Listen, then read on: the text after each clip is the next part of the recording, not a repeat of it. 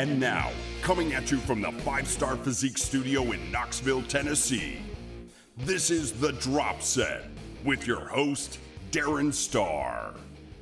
So I might be about the only bodybuilding podcast host out there that honestly has nothing relevant or, frankly, even irrelevant to say about the Arnold Classic this last weekend. So what happened? A long-standing top-level pro won in men's bodybuilding.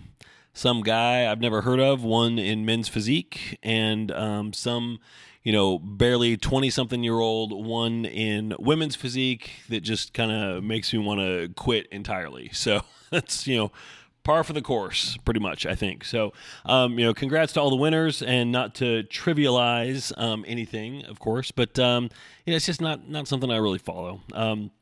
I've talked about that before. The pro-level shows, they're just kind of detached from, a lot of the reality that I deal with on a day-to-day basis, which is, I don't have any clients that are doing these top-level pro shows. A lot of my clients, I've got a lot of first-timers, people that are chasing that pro card, people that have competed before and are just looking to step it up and are along that journey. So, the top-level pro shows, they don't even necessarily create any kind of a relevant standard for judging that has any kind of meaning for me. I'm looking more the shows that I will monitor a little bit more closely are the national level NPC shows. Those are a little bit more relevant. I think that it makes a lot more sense. So anyway, Arnold Classic happened this weekend. People won. There were tears, screams of celebration, I'm sure, etc. So I will leave that to other more qualified, more interested parties to discuss. But we've got some other stuff to talk about here. So let's get to it, shall we? We got, first of all, I lied in my little note from last week. I do have some messages. They've just been sitting here for a little while. So we're going to get to those after Will from Facebook sent along this article to me, which I thought was, he sent it as something humorous, and I like it. So this is from the AP. Subject line: World's top-ranked bridge player suspended for doping. That is, yes, the card game. The World Bridge Federation, bet you didn't know that was a thing, says the world's number one bridge player, bet you also didn't know that was a thing, has been suspended after failing a drug test. Question, of course, is why are bridge players being drug tested? Who would have thought to do such a thing? Do they do that for cribbage? Do they do that at the World Series of Poker? Do they drug test bowlers? Golfers? I don't know. I mean, at least those have some kind of physical element to it. Like if you have a bowler who's chucking things down the lane that look like 98-mile-per-hour fastballs, you might want to run a drug test through that guy, have him pee in a cup. But otherwise, I'm like, man, bridge? Really?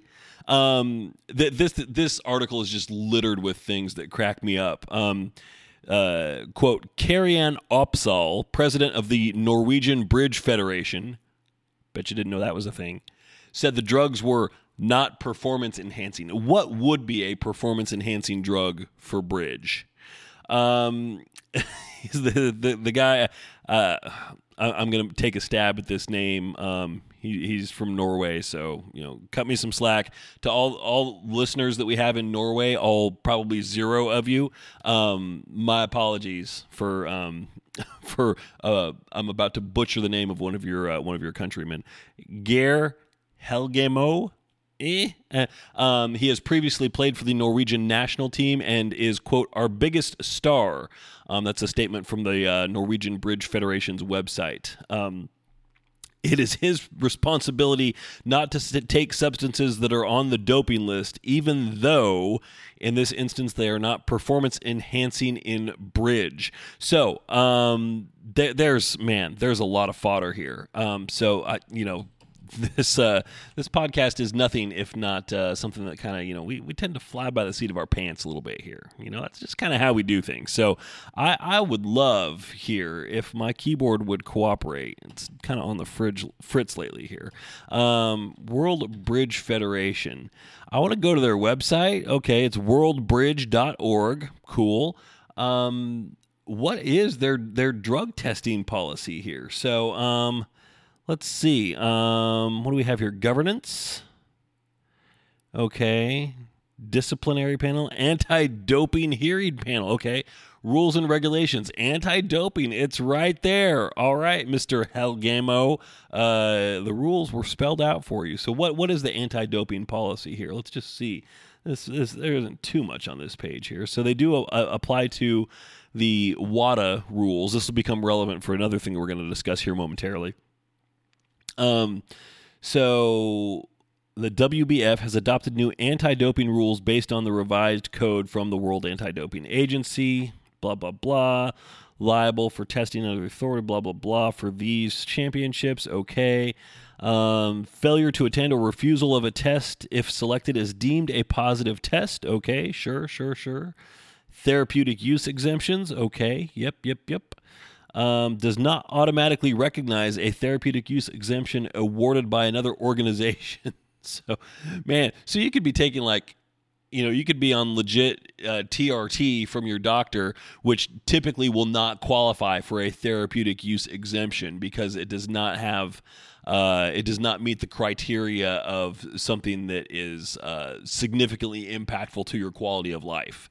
Like just having a prescription for something like that, most drug testing or most organizations that do drug testing, including bodybuilding shows, will not accept that. Unless you have a really compelling, okay, this person has an autoimmune disease and they require this in order to, function at a basic level or something like that. That's the kind of thing that a therapeutic use exemption would cover. So, TRT ain't going to cut it. So you could be on TRT as a bridge player just because you've got low T and, just... This whole thing is ridiculous. I won't even get into the prohibited list because it's from WADA, so it's going to have all the standard fare on there. So anyway, this will segue into a question from Aaron, a client of mine, who had this question, or really just proposing a discussion topic, the thoughts on this upcoming Ben Weider show, which is going to be in September I think it's in Montreal. Is that correct? I think so. Yeah, it's in Montreal, September 20th and 21st. So she said, as far as she knows, it's the first drug-tested pro show in the IFBB. As far as I know, that is also correct. Will drug-tested pro shows be something that take off or not? So that's a great question, Aaron. And it's, of course, that's impossible for me to say. And I'm interested in a slightly different take on this. So, I'm reading some articles here, and I did a little bit of research for this. So first of all, there's an interesting side note to this that says that Jim Manion, who is the president of the NPC and the Associated Pro League, has been he is banned by WADA, the World Anti-Doping Agency. He's on their what do they call it here? There's something, they had a significant name on this list. It is the Prohibited Association list, which means not only are they banned, but as an athlete who wants to be in compliance with the World Anti-Doping Agency, you cannot associate with people on this list. So if there is a person on this list, Jim Manion, I'm looking at you, who is promoting and putting on a show, that is an association. So that is going to create a conflict of interest for anybody who wants to have any kind of affiliation with any other organization that is in league with the World Anti-Doping Agency. Now, one thing about this is, that I don't quite understand how this gets around anything, but somebody's trying to be really clever here, and that this possibly because they can't be directly associated with WADA because of Manion, but they are instead just following WADA guidelines for drug testing. So interesting note there. So this is a show, and they talk about how they're trying to do this to honor Ben Weeder. Okay, I get that.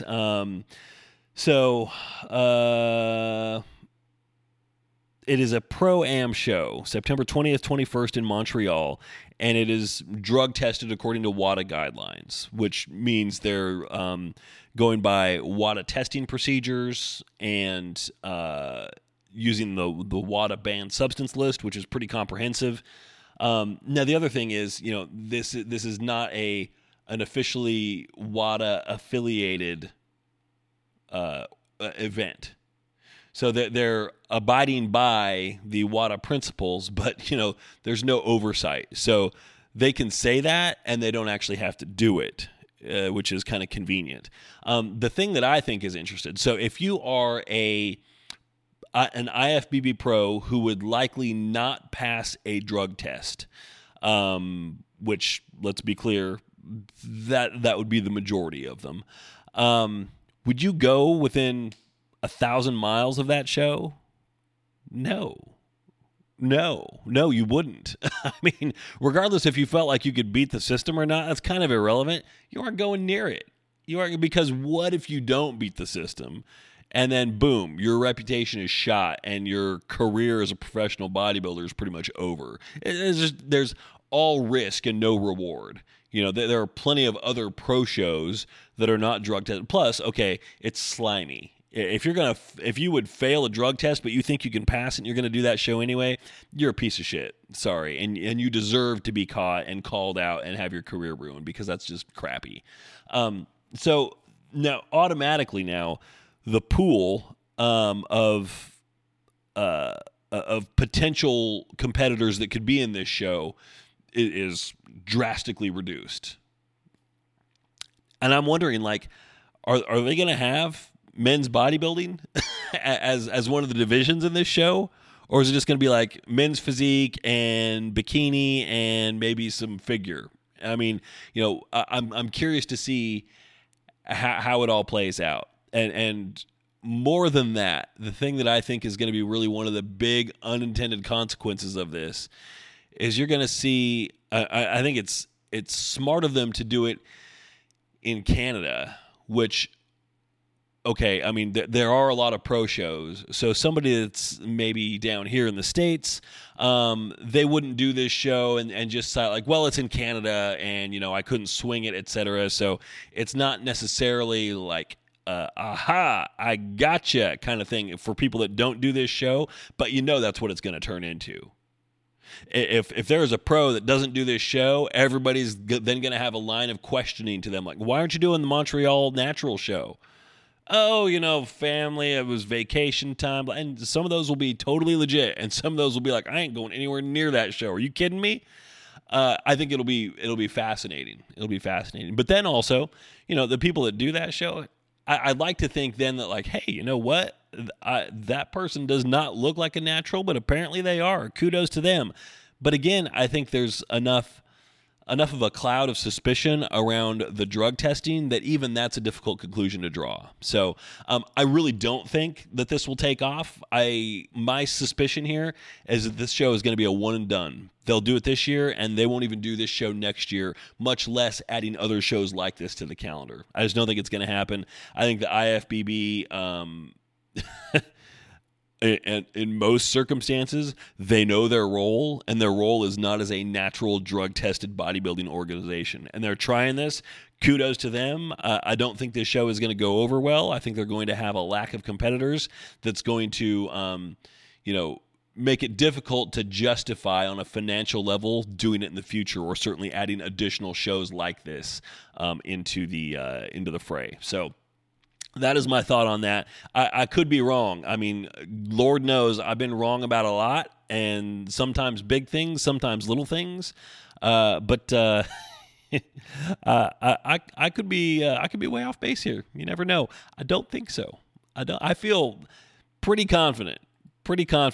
Like, my wife and I will do this thing. Like, we'll be out to dinner and we'll be eating somewhere, and she'll be like, "Did you remember to close the garage door when we left?" I'll be like, "Yeah, I'm pretty sure. I'm 80% confident in that." And she'll look at me like, 80%? That's it? That's all you got? I'm like, I'm being honest. I think, 4 out of 5 chance that I probably remember to close the garage door. And here I would say my confidence level on this is, I'm going to say 93.6%. Sure that this is going to be a one and done show. This one in September is going to happen. It's, maybe it goes well, maybe it doesn't. Maybe there's a lot of controversy surrounding it. Maybe there's not. I just don't think that financially there's going to be enough of a benefit to justify doing another show like this in the future. So great question, Aaron, though. I appreciate that. Let's go to some voicemails. I got a few of these. So let's, these came in a while back, frankly, and then, all kinds of shit happened, and so I don't even remember what the subject of these are. So I'm going to hear them along with you here for the first time again. Once again, response is totally unrehearsed. Let's see what we got.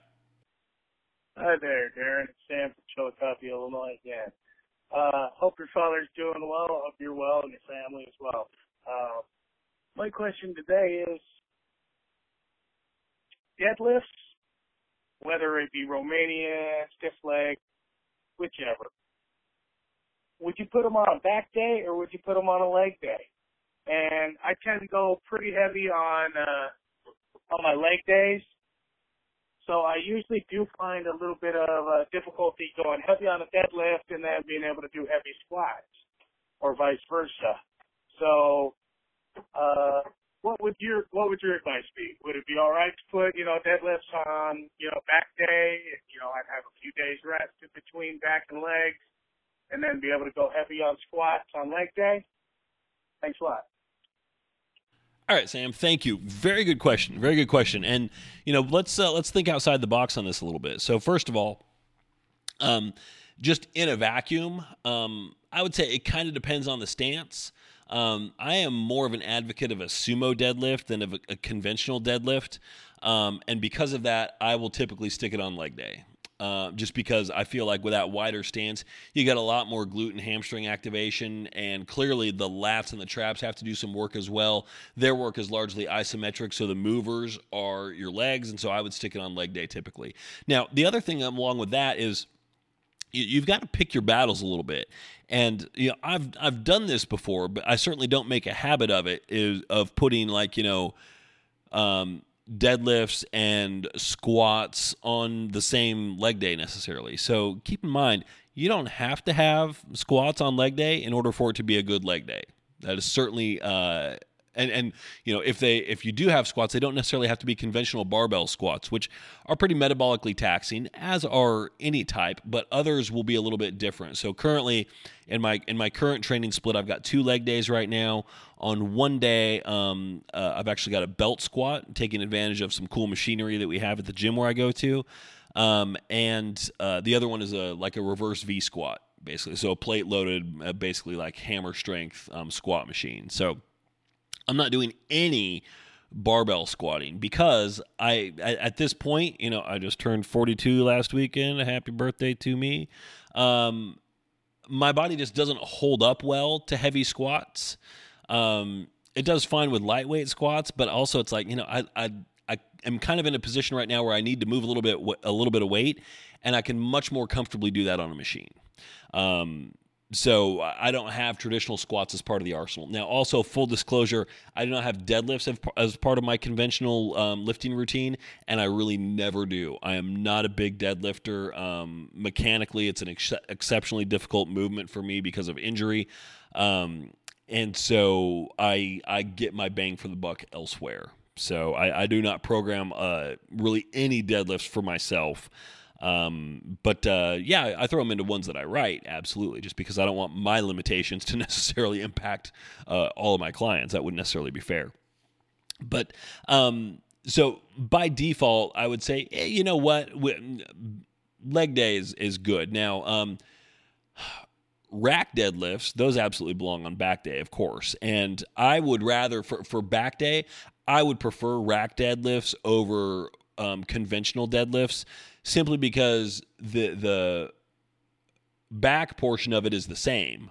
basically. I mean, regardless of how deep you're going down into the stance, the recruitment of the back musculature is going to be the same. All you're doing by doing it in the rack is giving yourself a little bit of a head start and pulling the legs out of it a little bit. So that makes it a lot easier and a little bit more of a clear-cut answer to put that on back day. Of course, you're not going to put a rack deadlift on leg day. Let's be realistic about it.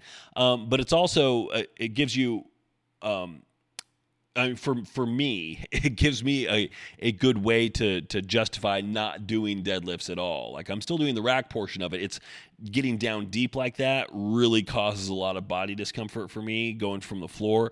It's never been something I've been particularly strong at. So I prefer rack deadlifts. If I do pull from the floor, it'll be sumo style, and I'll do that on leg day. Now, if you are going to do conventional deadlifts, I would say it's a little bit more of a toss-up there. I mean, there's nothing necessarily wrong with doing that on a back day, but you've got to look at your overall expected leg output as well. Like, what do your leg workouts look like? Because if they're like a couple of brutal things, and like Sam, what you said is, hit deadlifts on back day, then give yourself a few days and then hit legs, yeah, you'd probably be fine with that. Now, if you're like me and you're hitting legs multiple times a week, and like me, also, like right now, I'm hitting back and legs twice a week each.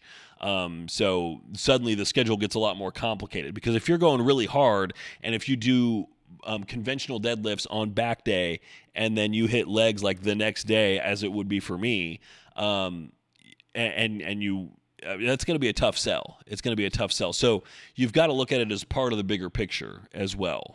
How can you string it together so that you're not overdoing it, so that you're giving your body a chance to recover? So I always am a fan of, let's take the path of least resistance and simplify things a little bit. Let's put our rack deadlifts on back day. If we pull from the floor, let's do it sumo style, just because it makes it a lot more clear. Like, okay, that should probably be on a leg day. And I just think that's a little bit easier. As far as stiff-legged deadlifts, if you're not doing that on leg day, you're doing something wrong. That is not as heavy. That is not going to be a taxing exercise for the back. So that's got to be on leg day for sure. But good question, good topic. Let's see. Yeah, we got more. Let's see what else we got here. What else we got? Hi there, Darren. I got an idea for maybe something you want to talk about. I don't know if you talked about it before, but what are your opinions on the bodybuilding style splits versus like full body workouts 2 to 3 times a week or every other day, while incorporating trigger sessions or active rest days? And also, what are your opinions on like Mike Metzer style training, like high-intensity training, each body part to failure with one extended set, or even like, doing one set per body part, a day, like taking a full 45 minutes to do, one set, starting low, raising the volume, bringing it down, with drop sets or whatever. I'm really interested to hear what your opinions are on these, and love your show. Thanks. Bye. All right, so if I had the Planet Fitness equivalent of a lunk alarm right now, I would sound it, because you forgot to leave your name. I don't know who I'm talking to here. That was a great question, though. Whoever you are, thank you. I appreciate that. So you totally need to call in and say, hey, I'm sorry, that was me. I am blah, blah. And here's another question. So I'm throwing down the gauntlet. That is how we follow up on this. So short answer, I'm a big fan of the bro split, the bodybuilding style split. Why? We have decades of proof that it works, and works well pretty much universally for almost everybody. So that is, it is a path that has led to the success of almost every IFBB pro, regardless, male or female, whatever. It's a little bit more conventional. It doesn't require super careful programming. I think there's a lot of margin of error that it kind of allows for and kind of bakes into the formula a little bit. And it's easier to pull off successfully, I think. Like I said, there's all kinds of evidence that it works. And I know that it's really popular to go against it these days and say, oh, well, science shows that this is more effective. I'm like, yeah, that's great. And if you know me and you listen to this podcast, and I like looking at studies and the science of things, but not in a vacuum. You can't just look at that. You have to also look at how things are applied in a practical, real world way. So I like to try and get the intersection of those two different thoughts. And oftentimes they're coming from wildly separate viewpoints. And so we kind of look at, how we can find something that's most productive here. The main argument in favor of bro splits is they work. It is the foundational thing that has built almost every professional bodybuilding physique. So it's kind of hard to argue against that. Full body splits, and so the issue with a lot of these other things now, and you're talking like push pull legs, probably something like that, which I think there's some validity to that depending on where you're at. I think especially if you're a little bit newer, it can be good. You're also getting into a little bit more of like a metabolic realm where you're working the body's systems without truly taxing a muscle group. Push-pull legs is a little bit of an exception just because there isn't so much volume that you're throwing in there. Like you're not trying to hit everything in one session. So like, push-pull legs, well, part of that formula is legs, and that also fits into a traditional bro split. So, and if you do pull, okay, well, that's back and biceps, great. So what you're really talking about is back and biceps, chest, shoulders, triceps, and legs. The only thing that really, that is basically a form of a bro split. It's just a 3-session split is all it is. So, if you look at bro splits through the ages, you will find tons of them that feature a back and bicep session. Not typically one of my favorite combinations, but it's okay. Chest, shoulders, and triceps, a little less common just because, still very common, but a little less so simply because it's 3 muscle groups. That's a lot of stuff to get through in one session if you want to work things thoroughly. And then legs are legs, and everybody does legs. And some people do legs twice a day, like me, as I was talking about before. So, that is kind of like a stepbrother to a traditional bro split, something like push-pull legs. Full body splits, and then you're talking about Menser style training as well, and I would put DC training into that same category as well. Now you're talking about things that are much more advanced and really require they're exceptionally difficult to pull off well. Exceptionally difficult to pull off well. Very high barrier of entry on these. Not for beginners. I would say me with, I've got 20 years lifting experience under my belt. There are days when I feel like I can pull these off, and there are days when I don't feel like I can. Part of that is because I'm not the toughest cookie in the jar necessarily. I've got times where I break, and those styles of training are ones where if you break mentally, I'm talking about.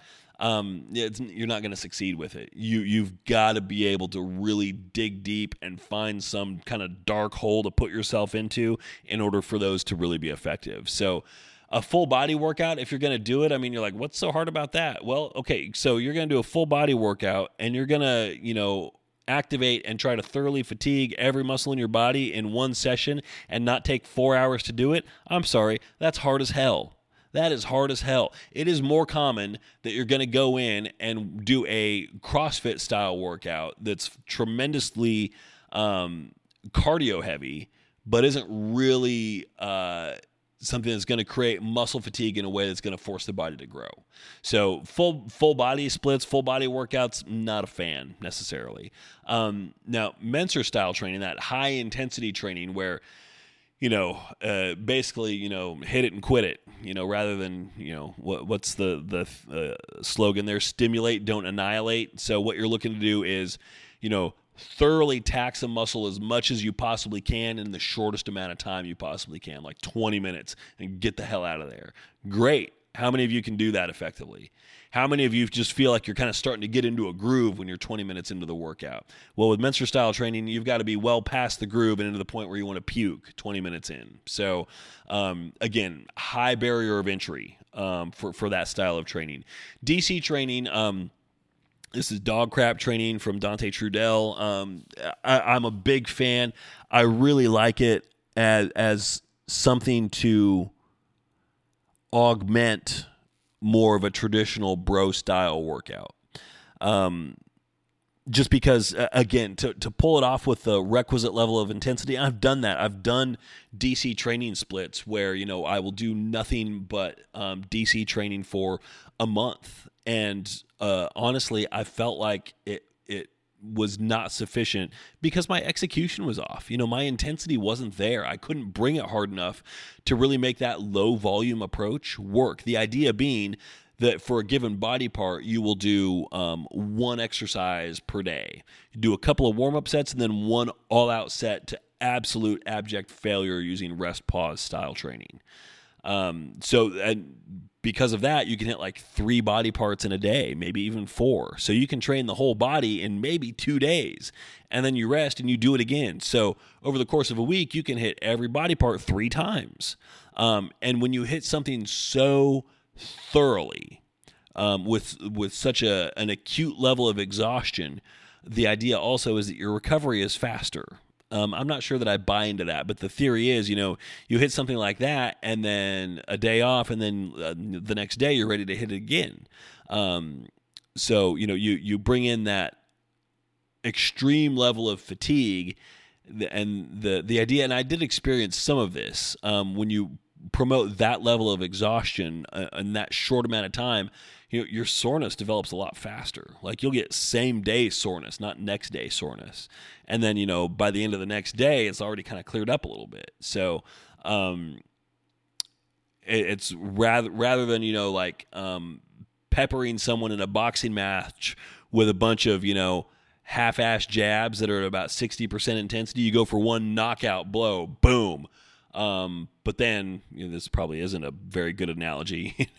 You're able to recover faster from that knockout blow, which isn't how it works, but that's the theory behind it anyway. And then you were talking about like using a full 45 minutes for a set. I'm assuming you mean for like an exercise, right? A 45-minute set is going to be pretty awful. I can't think of anything worse that I could think of doing ever. But as far as using an entire workout for like one exercise, yeah, sure. From a programming perspective, good luck keeping somebody engaged throughout something like that, especially long term. I think that's a novelty. And also, what if you pick an exercise where you really, it's like, oh man, my shoulder doesn't really like this move, or I'm having a tough time with mind-muscle connection on this, or I'm just really weak on this exercise and I don't really feel like it's doing a whole lot. From a programming perspective, for somebody like me to ride a workout like that, no way. I would never do it. It can be a fun novelty thing, and I know that people have done this with like squats. You go in and like, I'm just going to squat for an hour, call it good. Okay, great. That's fine. There's some a fair number of strength programs that are built around that principle, so that works. But for bodybuilding, no, I think variety is good. The other thing about bodybuilding is, you've got to be able to stay mentally engaged, and if there's too much sameness, too much repetition, not enough variety, your brain's going to check out at some point. I don't care how hardcore you are. Eventually, your brain's going to be like, all right, I've had enough of these effing lateral raises. I'm going to go do something else now. So generally speaking, I'm a big fan of the bro split, just because it's been proven to work time and time and time again. The others, less so, maybe a little bit more conditional, situational applications. But for reliability, it's hard to beat the bro split. It truly, truly is. Hey, Darren, it's Mark from Wilmington, North Carolina. So I had a 2-part question. So first of all, when you go through a bulking cycle and, you finally reach that point where you've reached the goal of like the weight, what's the best possible way to maintain that size? I know it's difficult just, keeping up the same amount of eating. Do you have to be stuck with that the entire time, or is there a possibility of switching that up? Also, why is it that strength training only leads to mass for so long? Why is it that hypertrophy training ends up being the best way for muscle growth? Obviously, it's in the name, but at the same time, though, I feel like powerlifters have this ability to get so large, but, we've always heard that, strength only leads to mass so much. Thanks, man. Appreciate it. Okay, now that is a good, solid question. Thanks, Mark. Appreciate it. So, bulking and the best way to maintain size. So the key word there, and the one that I really want to zero in on, is the word maintain. And I think a lot of people have this perception that maintenance is a passive process, and it is really anything But, and I know because, and not universally, I know that that's not universally what people think, but I think by default, that's the approach that a lot of people have. Like, okay, I got this lean, how can I maintain it? Or I put on this size, how can I maintain it? Well, you got to keep doing what you've been doing. And I think a lot of people have this perception, and Mark, I'm not saying this is you, but a lot of people have this perception that, okay, I work to get this lean, or I work to put on this size, and now I can just kind of chill and coast and maintain it. No. You can maintain some level of that by doing things a little less extreme, doing a little less cardio, eating a little bit more or less perhaps, taking an extra rest day here and there.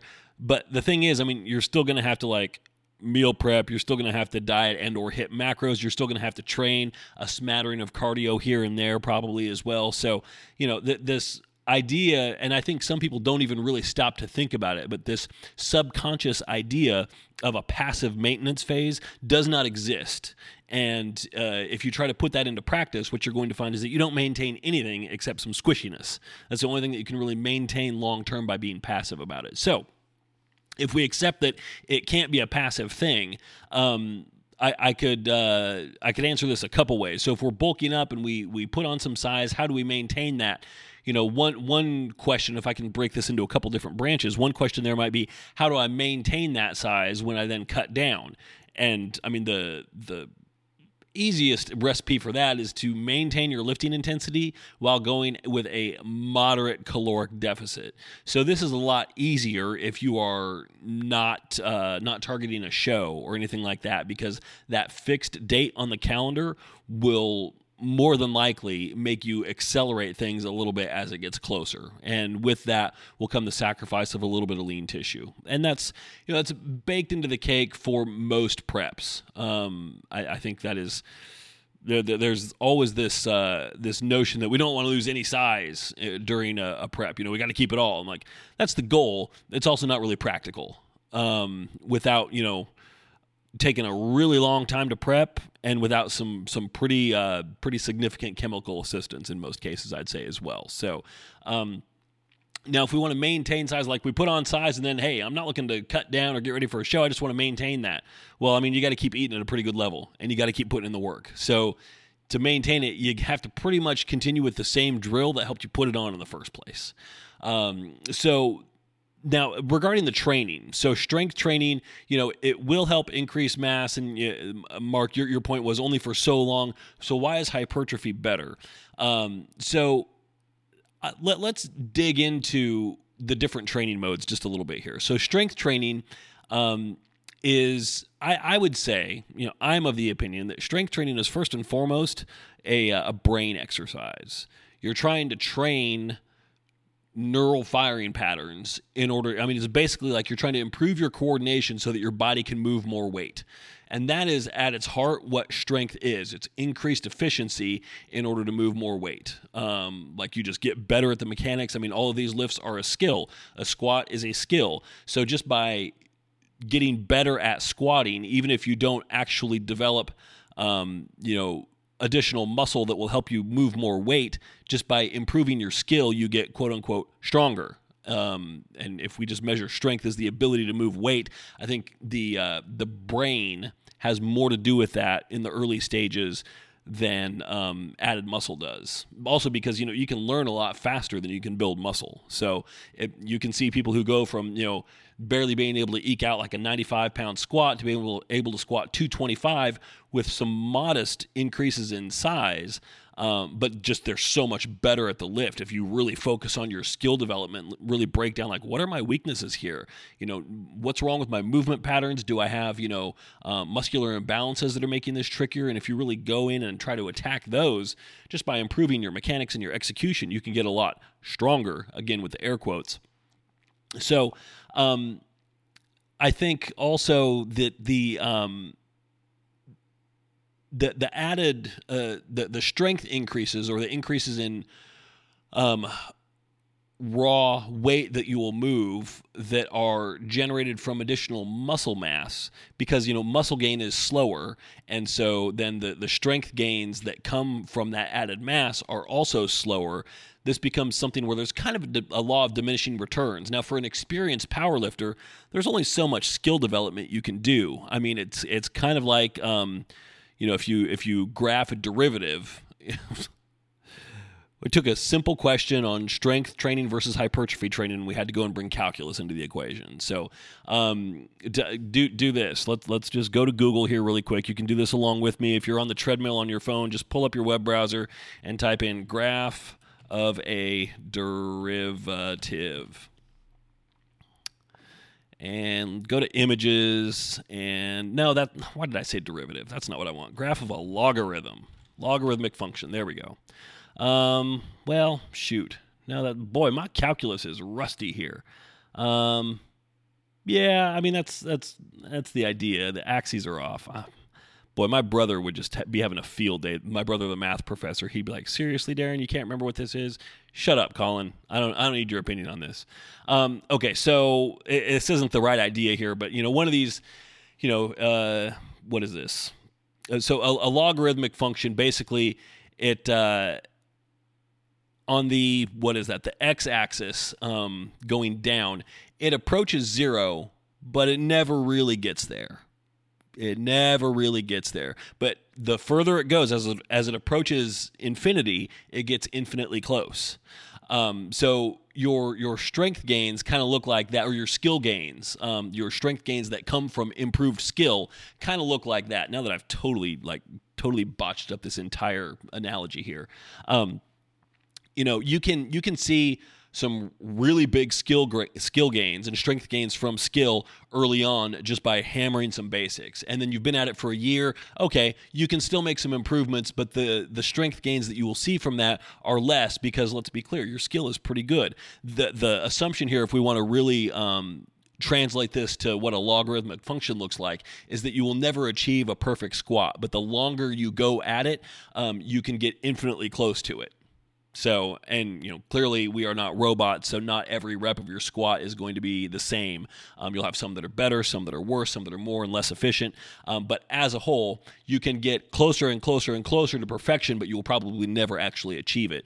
But the closer you get, those changes in your skill become smaller and smaller and smaller and smaller and smaller. Those increases become so much smaller, so that then the strength gains that you see from that increased skill also become smaller and smaller and smaller and smaller. So with powerlifters, then over time, a lot of them will start to focus more of put more of a focus on developing additional muscle, because that's something where, hey, if I can put on 5 pounds of muscle, that's going to help me more at this stage than additional skill development.